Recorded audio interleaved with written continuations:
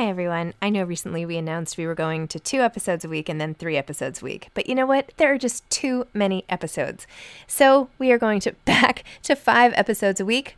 Still a reduction from 7, but there were just too many interviews scheduled, and I didn't want to make all the authors wait for too long. So I hope you can keep up with me. Listen to 1 a week as you're on your way to work or on your way home or putting your kids to bed or whatever it is you're doing. Moms Don't Have Time to Read Books, now 5 times a week. I'm Sandra, and I'm just the professional your small business was looking for. But you didn't hire me because you didn't use LinkedIn Jobs. LinkedIn has professionals you can't find anywhere else, including those who aren't actively looking for a new job, but might be open to the perfect role, like me. In a given month, over 70% of LinkedIn users don't visit other leading job sites. So if you're not looking on LinkedIn, you'll miss out on great candidates like Sandra. Start hiring professionals like a professional. Post your free job on linkedin.com/people today. Millions of people have lost weight with personalized plans from Noom. Like Evan, who can't stand salads and still lost 50 pounds. Salads generally for most people are the easy button, right? For me, that wasn't an option. I never really was a salad guy. That's just not who I am. But Noom worked for me. Get your personalized plan today at Noom.com. Real Noom user compensated to provide their story. In 4 weeks, the typical Noom user can expect to lose 1 to 2 pounds per week. Individual results may vary. Hey, it's Ryan Reynolds, and I'm here with Keith, co-star of my upcoming film, If, only in theaters May 17th. Do you want to tell people the big news? All right, I'll do it. Sign up now and you'll get unlimited for $15 a month and 6 months of Paramount Plus Essential Plan on us. MintMobile.com/switch. Upfront payment of $45 equivalent to $15 per month. Unlimited over 40 gigabytes per month. Face lower speeds. Videos at 480p. Active Mint customers by 531.24 get 6 months of Paramount Plus Essential Plan. Auto renews after 6 months. Offer ends May 31st, 2024. Separate Paramount Plus registration required. Terms and conditions apply if rated PG. Hi, I'm Zibby Owens, and you're listening to the award-winning podcast, Moms Don't Have Time to Read Books. If you like this podcast, you will love my new anthology called Moms Don't Have Time to Have Kids. Check it out, and you'll hear from 49 authors about all sorts of things moms don't have time to do. All the authors have been on this podcast. Also, check out my TikTok, @with Zibby and Tracy, my other podcast, Sex Talk with Zibby and Tracy. Check out Moms Don't Have Time to Write on Medium. And of course, my new publishing company called Zibby Books. And now back to our daily author interview site and a quick hello from some of my kids. Hi. Hi. Hello. Enjoy the show. Brenda Janowitz is the author of The Liz Taylor Ring. She's the author of 7 novels, also including The Grace Kelly Dress, which I interviewed her for on this podcast. She is the former books correspondent for Pop Sugar, and her work has appeared in the New York Times, Real Simple, The Washington Post, and the New York Post, among others, including the Modern Love column. She is a graduate of Cornell University and Hofstra School of Law and lives in New York with her husband and 2 sons. You can find her on Instagram @Brenda Janowitz Writer.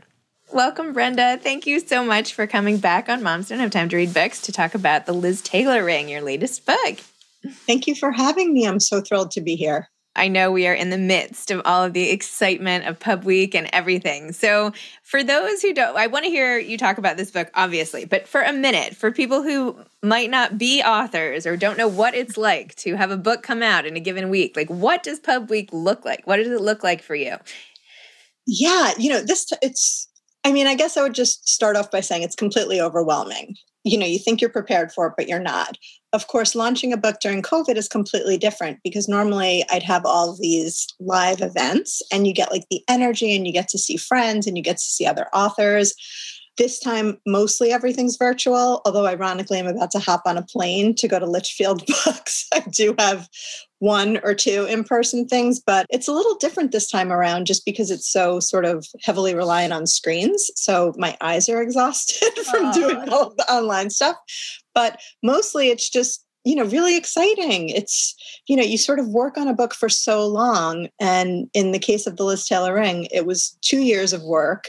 And finally, your baby's sort of out there in the world. And so it's all the things, overwhelming, wonderful, exciting, scary, a little of everything. But it's weird for this to be my 7th book and feel like I'm doing things for the first time just because the world has changed so dramatically. So that's the one little caveat for Pub Week this time. Oh my gosh. Well, when we did our event at Barnes & Noble, it was like right before it was like the last event before the pandemic started, right? I feel like that's my, basically. Yeah. And honestly, I thought that my 2 book events were going to bookend COVID because March 3rd was the Grace Kelly dress. And this was coming out February 2022. And I was like, everything's going to be fine by then.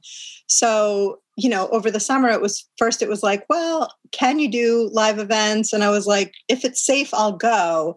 But then I had one last week in Connecticut that canceled. It rescheduled for April. So I'm hopeful that'll happen. But Litchfield Book stayed on the books. So that's good.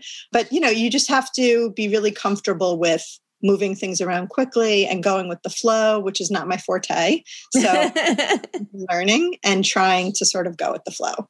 I feel like anything in life now, I'm trying not to put too much time into planning any event.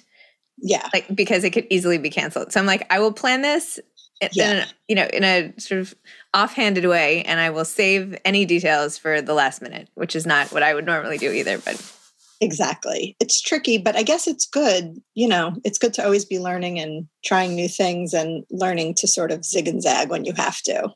Okay. Again, so the book though, and this is a great cover and everything. I love it. And I'm like, wait, is it true, by the way, that Liz Taylor really has 2 rows of eyelashes that you put in the book? Yes. Isn't that insane? I mean, she's so famous for her eyes. Her eyes, just the color, her eye color is so incredibly stunning. But I always noticed it looked like her lashes were always very heavily lined. And that was part of, the dramatic look. And she has this thing where she has 2 rows of lashes. So she has this gorgeous alabaster skin with this black hair. And so these very dark lashes. Yeah. So that's part of the look and why her eyes are so incredibly dramatic and incredible. I also read something on the internet just recently, because even though I'm done with the book, I still can't get enough of Elizabeth Taylor, and I'm still constantly researching, and people are sending me articles and I'm still reading. Someone in an article recently said there's something about how many inches her eyeball is from her eyebrow, and maybe it's a little higher than most people, and that's why her eyes are so big and beautiful. Something like that. I'm sure if I dug deeper, there's like a medical term for what that is or whatever. But I thought that was really interesting. So just sort of the way her face is spaced out is just sort of perfect and gorgeous and perfect for photographs and movies. Yeah. So cool. And have you always been a huge Liz Taylor fan? Always. I've always been a fan of these like 1950s and 1960s starlets from when I was younger, and they used to play those black and white movies on Sundays. Mm-hmm. I always used to watch old movies on Sundays, sometimes with my mom, sometimes without. And I just sort of became obsessed with them. They were so different from what I was seeing at the time. And there was something just so different about the zeitgeist of the time as compared to the time I was living in that I was sort of fascinated with. So I couldn't get enough of these films. And my favorites were really Grace Kelly, Elizabeth Taylor, Audrey Hepburn. There were just certain that I fell in love with. And then, of course, when I was growing up, Elizabeth Taylor was still alive. So she was sort of still in the news. She was basically a news item from the time she was like 9 or 10 years old until the day she died. So, I was very aware of her. And then, of course, with her incredible AIDS activism, it just like added this other layer of things that I was obsessed about. Because here's this beautiful woman with all of her diamonds, and she could just be still sitting on a yacht. But no, she was going to dedicate her life to charity, which I thought was incredible. I feel like I don't know enough about her. I mean, I don't do as many deep dives, I feel like, into older starlets except for maybe like Princess Diana. But she's not older. I don't know. We didn't do that in my house. But I mean, I've always been fascinated by like a woman who could have that many marriages, and what did that mean? And who, what did that say about her? And yes. Well, I'm really interested in that. And also, since now I've done Grace Kelly and now I'm doing Elizabeth Taylor, and next I'm doing Audrey Hepburn, I'm also sort of obsessed with how the world perceived all of these 3 women. Mm-hmm. And I think because back then, of course they had paparazzi, but it wasn't like now with the internet and just constant, and social media, of course, where they're posting their own stuff. People knew less, but somehow the public persona, they weren't in complete control of it. Like today, you look at the Kardashians, they're more in control of their image because they're contributing to social media and reality shows. Whereas these starlets, Liz gets married, they don't know the real story. They just sort of project what's going on. So it's like, oh, she's married again. And they sort of create this aura around her. Whereas now I think it's more controlled. So that's really fascinating to me, sort of which starlets became which sort of, which stereotype, essentially, like which archetype. Yeah. Right. Like the goddess, like Grace Kelly was always a princess before she was a princess. But Liz Taylor, because of the many marriages, some people said maybe not so nice things about her. When in the meantime, she married everyone she was in love with. So there's something kind of amazing about that. It's true. I mean, that would, if you had to publicly acknowledge every single relationship, I feel it, right? I mean, yes. Oh, God. Life would be very different. Anyway, okay, so the book itself, I love the family. I love, by the way, that you started off with a girl who basically turns her family business into like a complete success, and that she's only 19 at the time and says like, it's time to put this online. And next thing you know, they've built this entire brand, and then they can even have, their family be the models and all of that. So start off with this sort of entrepreneurial blast. Yeah. So, every part of the book, this is not biographical fiction. It's a novel. It's about this fictional family. But I had been researching Elizabeth Taylor so much, parts of her sort of made their way into the book in a lot of different ways. And at the end of the book, I have a little appendix where I go chapter by chapter, telling readers exactly what reference inspired that chapter. So in terms of the entrepreneurial spirit, Elizabeth Taylor, once she was not doing as many movies, she, again, didn't just relax on a yacht. She started what would become actually, I think it's $1 billion perfume business with her white diamonds and that whole thing from the 80s. So she started this business. It became huge. And that sort of fascinated me because but wait, I should go back. I'm sorry. In terms of business acumen, of course, she was the first actress to ever make $1 million. And she negotiated it almost by accident because she didn't necessarily want to do Cleopatra.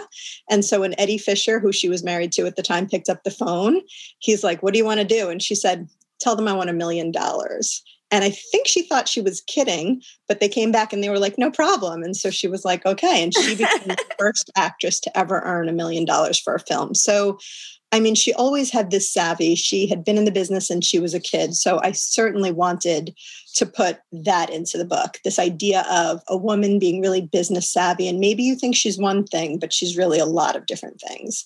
And, I think a big part of the book is also family story and family lore and how that changes. So Addie perceives herself as the one having created this business. Mm-hmm. The business is all because of her.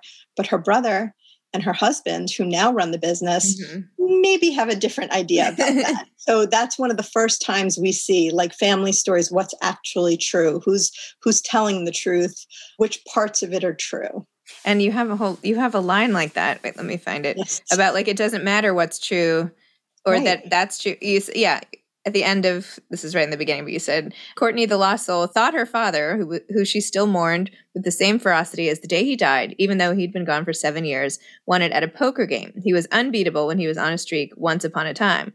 None of these stories are true. All of these stories are true. More than one thing can be true at once. I love that. Thank you. Yeah, that's really, for me, where the book started and sort of what the book is about. Because, I think a lot about family stories, and I should take a step back because I'm a very black and white person and I'm not good at living in the gray, but I think especially now life is all about the gray. And when we think about these family stories, this one's right, that one's right, the truth is in the middle. I think the more I thought about it and the more I investigated it, I thought, no, everything's true. And maybe nothing's true, and maybe that's not even the point. And so I really wanted to infuse that in the book. So parts of the book have different family stories told by different family members at different times. And you get to sort of see when they put their sort of film on it, how the story sort of turns out. Oh, and at one point, Richie tells the story of creating the business too. And so we get a different glimpse. So you see it from lots of different family members. And that's something I really wanted to explore. Right now, I'm working on an essay for Real Simple, and I'm tracing an heirloom item through my husband's family. And so I wrote the first draft thinking of what I first learned, like when they first told me about the story 14 years ago when I met my husband. What was the story? So it's about an heirloom ring that belonged to my mother-in-law's father. And it was really important in the family. And this was one of the things that, my point is, when I gave them the draft, my husband was like, that's not right. And my mother-in-law was like, that's not right. And they didn't necessarily agree. But when I was first told the story, this was the most valuable ring. Everyone wanted it. It was a very big deal. The grandfather was known by this ring, but it was always known that my husband would get it because he was the only grandson. But it was interesting when I talked about, this was the most valuable ring. My husband's like, well, I don't know if it was the most valuable. I'm like, well, when I was told the story, this was like a ruby Liz Taylor would own. And then, when I gave them drafts of it, they both had little nitpicks.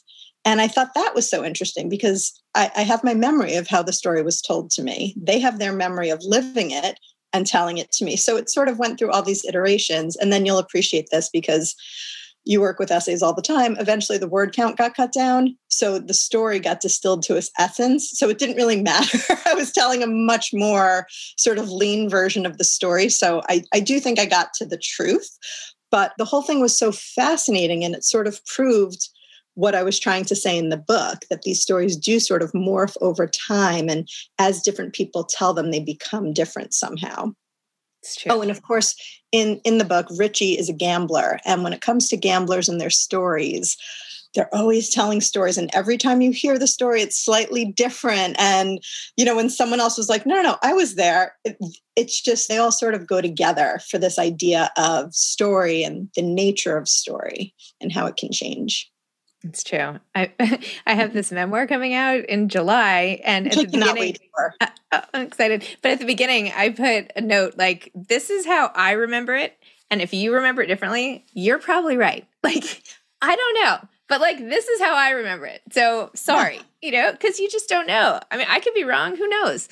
Absolutely. But I think that's the beauty of memoir. It's your story in your words, right? Also, I'm going to need an advanced copy of that, like ASAP. I need to read it. We still don't have the galleys, which is like insane. It's, conversation for... That's an offline conversation. No, I kept like tweaking.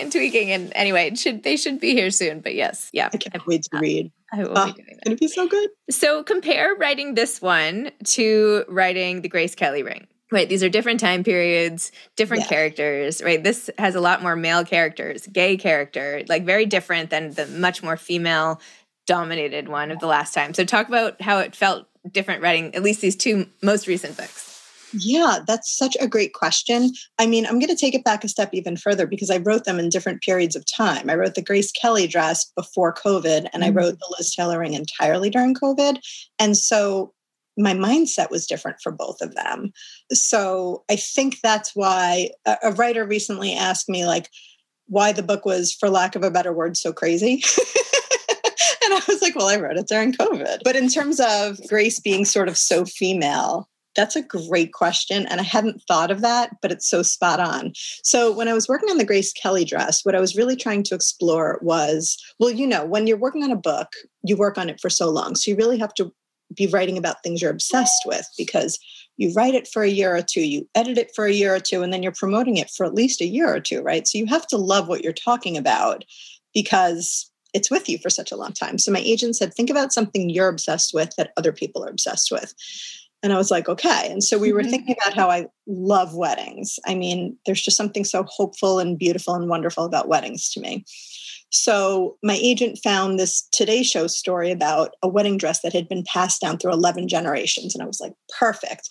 I love writing about families. I love writing about women. And so that sort of came about really organically. And it was definitely in my real wheelhouse to write something really female, right? These three women in the same family. When it came to the Liz Taylor Ring, I definitely had the Grace Kelly dress in mind because I wanted to do something different. Ellen Hildebrand once said something so great. It was something to the effect of, I'm going to butcher it, but it was something like, I'm going to write the exact same book for you, but completely different. And I love that because that's the essence of what readers want, right? You want an Ellen Hildebrand novel, but you obviously want it to be totally different. So I knew I wanted to do another heirloom item. I knew I wanted to connect it to a Hollywood starlet. So I thought about the heirlooms that are important to me, that I'm obsessed with. And on most days, I wear my grandma Dorothy's ring. And so I thought about jewelry, this idea of jewelry. I started talking to friends about it, and people had the most fascinating stories for me about jewelry, especially jewelry that was handed down. But even pieces that had been given that are important to them. Like if you could remember the one Valentine's Day your husband gave you something, or the necklace your son made you in preschool. There's just something about these things that we keep and hold on to. So when I decided to do jewelry, there was no other Hollywood starlet to choose but Elizabeth Taylor, since she is famous for her jewelry collection. From there, I knew I wanted it to be different than Grace. So I didn't want to do 3 generations passing the heirloom down. So instead, I decided to do 3 siblings and have them fight over it. And I thought it would be a fun twist on this idea of like playing with the 3, but doing something different. And then the other timeline, instead of being 3 timelines of 3 women in the same family passing the item down, I had the parents' love story as the other timeline. So similar, but totally different. And then once with that, I started thinking about the siblings. And, sometimes the characters just sort of come to you and they speak to you. And Addie and Nathan sort of came to me fully formed. I felt like I knew who these people were. I wanted to have these siblings who were so close, only 11 months apart. They were practically twins. But because of the tumultuous nature of the relationship of the parents, I wanted there to be a sibling who was much younger, who grew up essentially in a different family than they had, because the parents had changed so much. And I thought that would be a really fun dynamic to play with. So it did turn out being a little more male, especially with all the gambling. And at one point I did wonder if women, like when I was writing those scenes, I definitely thought about my reader and the female reader and how to sort of keep it interesting for her and how to explain things, but not over explain, so they could just sort of go along with the ride and enjoy it, but not be a lesson on how to play craps, for example. So yeah, I guess it did turn out very different from the Grace Kelly Dress, but I think that's a good thing. I don't want to necessarily write the same book each time. Right. So hopefully readers will agree. Yeah, no, I mean, it's fantastic. I'm Sandra, and I'm just the professional your small business was looking for. But you didn't hire me because you didn't use LinkedIn Jobs. LinkedIn has professionals you can't find anywhere else, including those who aren't actively looking for a new job, but might be open to the perfect role, like me.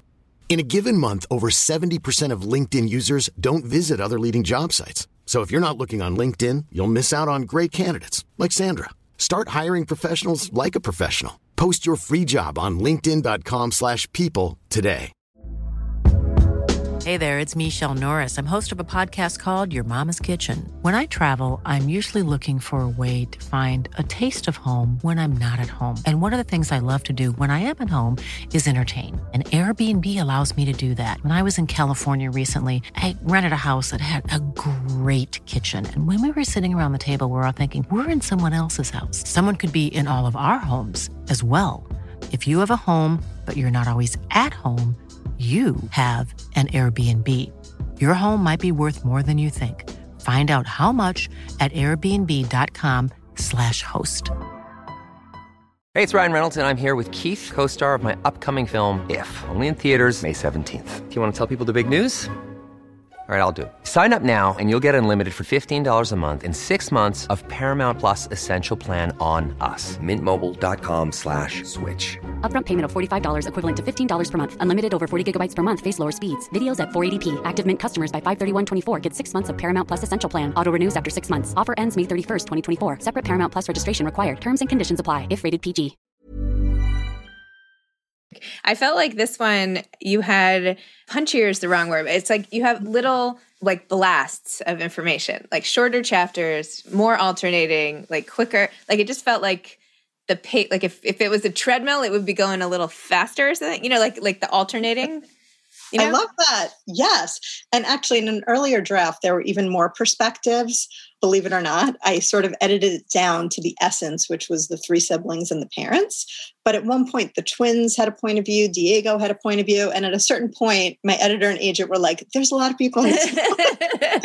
But I don't regret doing it because I think it helps you to discover who the characters are. And especially if characters aren't going to have their own viewpoint, they need to be really fully fleshed out. So I don't regret doing it that way, but yeah, there was a lot of cutting. So always a lot of cutting. I wonder if that was a product of writing it during COVID. I don't know. I think at the time period I was writing it, which was mostly spring 2020 and summer 2020, that's when I was really working on the first draft. I definitely had, I was still watching Tiger King at that point. I definitely was craving content and I was craving things that took me out of my head. So it is possible. I mean, I love short chapters in general. Most of my books have short chapters, but these were shorter. There were more of them. Yep. And I think part of it was this desire to sort of keep the reader engaged and sort of be like, this can take you away from life for a while. Just come on the journey and I will keep it entertaining and I will keep surprising you. Yep. Which is great. Well, it worked. So there you go. What is your approach now with Audrey Hepburn, who I love, by the way? I mean, all of these ladies, but of course. Audrey. Oh my God, I love Audrey so much. What is my approach? Yeah, now I'm in yet a different sort of state of mind, a little burnt out for sure, just the way we've been living for so long. And I mean, you're a working mom. And you write about it so honestly and so beautifully. It's been really hard. So yeah, what's my approach with Audrey? I'm trying to do something completely different yet again. So it's heavily inspired by the movie Sabrina, which I love. And also on the Liz tailoring, one of the notes, my editor, who is also from Long Island, one of the notes she gave me was, we need more Long Island glamour. And I just thought that was the greatest expression ever and hilarious. And I really sort of ran off with it. And I think she didn't mean it to sort of inspire me quite so much. She just meant throw in a chapter here or there, but I can't stop with the Long Island glamour. So now for Audrey, we have the Long Island glamour kicked up a notch because Sabrina famously took place in Glen Cove on Long Island. So it's a Long Island story. It's heavily influenced by Sabrina. So we've got a love triangle, but it's really the story of a woman who goes back to her childhood home before it's set to be demoed to make way for a new development. So my approach is different. I want to try to do something different yet again. So I'll keep you in suspense as to how I'm doing the modern timeline and the past timeline, but just trying to mix it up yet again and do something different. These books, I want them to all be very different, very distinct, and sort of stand on their own and not just be retreads of each other. So that's sort of what I'm trying to accomplish with that. And again, trying to talk about things I'm obsessed with, but bring in Audrey just a little tip. For example, she will wear a little black dress. I mean, I couldn't resist. So just bring in parts of her life again and different things I love from her movies, that sort of thing. Love it. So you've always been such a champion of other people's books. And I know you used to write the Pop Sugar column and all of that. So what are some books that are there any books lately that you've been you guys have to read this? This is amazing. And do you ever miss analyzing upcoming books with an eye for curation the way you used to do it? I mean, of course. Yes, I totally do. I definitely miss getting books 6 to 9 months to 12 months ahead of them being out in the world. I miss that. I also miss reading without knowing anything about the books. When I was doing the list for Pop Sugar, I would get the books so early, there was less buzz. So I literally was going in blind to every book. Now, when I'm picking up books, I'm sort of so much more aware of what's going on. So that part is tricky. And I definitely miss that. I also miss, like you said, reading with an eye towards making a list because, as you know, because you do such amazing lists, there has to be a little of everything, right? Sometimes you have 5 books that are somewhat similar, but a list can't be all the same thing. So I miss that part of it. I don't miss deadlines and I don't miss the massive amount of time it used to take. And I'm reading slower now, which I also like. I was reading you just wrote an essay about this. I was reading so many books so fast. But my method was a little different than yours. I was staying up till 3 a.m. every night, just trying to get through things. Unfortunately, I didn't have the Zibby method then. And I wasn't smart enough to come up with it on my own.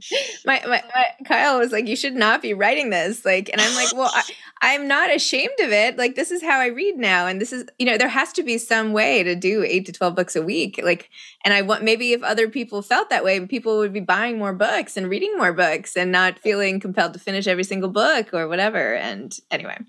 Yeah, I mean, part of what I love about your brand, though, is that you're just so honest and you're so genuine and you're so you.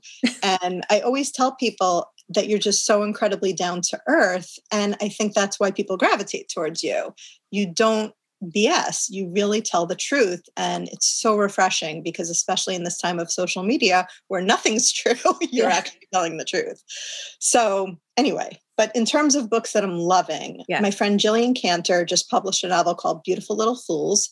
It's a retelling of The Great Gatsby from the perspective of the women. And so needless to say, when I heard the concept, I was super jealous. Then I read it, beautifully written, and I was super jealous. Like, why didn't I think of this?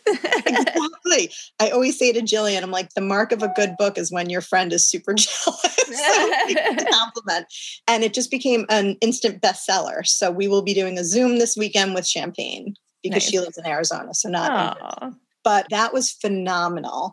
And I don't have that sitting here, so I can't flash it. But I recently read Sister Stardust. Oh, yes. I have that. Where is that? I have that. I'm excited. Jane Green. I love Jane Green. Yeah, she is the best. This comes out, even with my glasses on, I can't see. I think, yes, April 5th. And it's so fantastic and dreamy. It's completely different than anything she's ever done before. It is a coming of age story, which is very Jane Green. But then it's this woman living in London in the 60s, and she's trying to find herself, and she somehow gets swept up in the world of Talita Getty. And she somehow ends up in Morocco in this like grand palace with all these rock legends. And the whole thing is dreamy and trippy and heady and amazing. And I just couldn't get over it. So I'm really excited for this book to come out, into the world. And, when you're just reading a book and you're so thoroughly transported, that's what this book was like. You're home, but you're in Morocco at the same time. Yes, I love that. So those are the two books I'm sort of obsessing about right now. Perfect. Thank you. Well, I'm glad you had an answer to that. I feel like when people ask me that, I never have a good answer because I'm always like, okay, what did I read this week? I don't know. Well, when I used to work at Pop Sugar, I'd be like, go look at my lists. I don't know. I'm like, I don't know. I can't remember. Anyway. So just be like, look at my lists. Okay. Advice for aspiring authors? Wow. I have so much advice. I'm trying to think. I don't remember what I told you last time, but I do have a new piece of advice. Let's hear the new piece. So I think Elizabeth Taylor has inspired me to think of old loves and old obsessions. So back when I first wanted to write my first book, back in the day, I was dating this guy who's not my husband. And at the time, I was working on a novel and a short story and a screenplay and a teleplay. Like I had and a one-act play. I had like 700 things that I was working on. And he turned to me one day and he said, well, why don't you just finish one? And at the time I was like, how dare you? I'm an artist. I'm a writer. You don't know anything.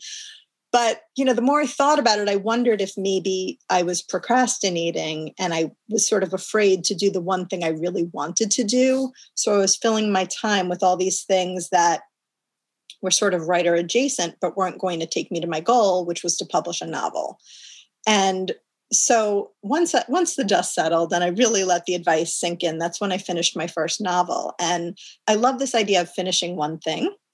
I should say, if you have a goal, like I've been talking to Eve Rodsky about Unicorn Space, and I don't think you necessarily have to finish it. Like if you're happy, like working on your scrapbook and then working on your novel and then, being in an acting class, like that's fine too. But if you have this one goal, you should focus on that. So for me, I did want to publish a book. And I think that maybe I was afraid to finish the book because I was afraid once you write a book, it no longer belongs to you. Other people read it. Other people have opinions. They're sort of putting their stuff on it. I think maybe I was scared to do that. So once I followed that advice, I finished my book and then I found an agent and then I published it. So I think that was good advice for me. That said, I think it's still okay if you have like a lot of other things going on, but if you want to write a book, finish your book. And also don't be working on 4 books at once, or maybe work on 4 at once, but one is like the alpha book. Yep. Like writers were always working on a million things at once. Like I bet as we're sitting here, you have like 5 ideas for an essay going on in your head, you have for a novel and another memoir. Like as writers, we always have a million things we want to work on, but there's always the one project that you're like, okay, this is what I'm finishing next. So I do have a lot of things in my mind, like the essays, like a book I do want to write, but now's not the time. But I'm focused on Audrey because that's the next thing. So finish the one thing, I would say. Amazing. Yeah. Love it. Brenda, I always love our chats. I could chat with you all day. And thank you for everything. Thanks for the Sugar Wish surprise. So that was super sweet of you. I'm very excited. And yeah, just Liz Taylor Ring. So immersive, exciting, keeps you going, fast-paced. What's the word? Introspective. Like, I don't know. I should just delete myself. Really great. Fun read. Go get it. There. How's that? Zibby, you are just the best. Thank you so much. Thank you. All right. I hope you're doing well. No, we'll have to catch up if you ever. Yes, that would be fun. Get a spare moment. Let's try to get a catch up in there. Okay. All right. Bye. Thanks for listening to this episode of Moms Don't Have Time to Read Books. Don't forget to follow me on Instagram at Zibby Owens and at Moms Don't Have Time to Read Books. Also sign up for my newsletter at zibbyowens.com and sign up for my virtual book club and meet lots of authors on Zoom every other week. Thanks so much to Steve and Ryan at Texture Sound for the sound editing. And thank you to Morning Moon Productions for providing this fantastic intro and outro music.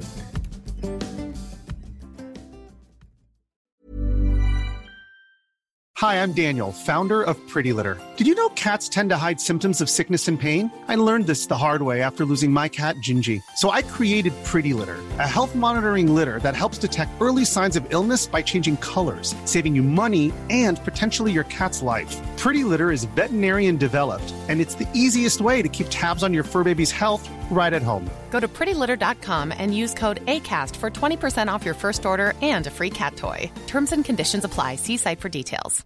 Imagine the softest sheets you've ever felt. Now imagine them getting even softer over time. That's what you'll feel with Boll & Branch's organic cotton sheets. In a recent customer survey, 96% replied that Boll & Branch sheets get softer with every wash. Start getting your best night's sleep in these sheets that get softer and softer for years to come. Try their sheets with a 30-night guarantee. Plus, get 15% off your first order at bollandbranch.com. Code BUTTERY. Exclusions apply. See site for details. Hi, I'm Daniel, founder of Pretty Litter. Did you know cats tend to hide symptoms of sickness and pain? I learned this the hard way after losing my cat, Gingy. So I created Pretty Litter, a health monitoring litter that helps detect early signs of illness by changing colors, saving you money and potentially your cat's life. Pretty Litter is veterinarian developed, and it's the easiest way to keep tabs on your fur baby's health right at home. Go to prettylitter.com and use code ACAST for 20% off your first order and a free cat toy. Terms and conditions apply. See site for details.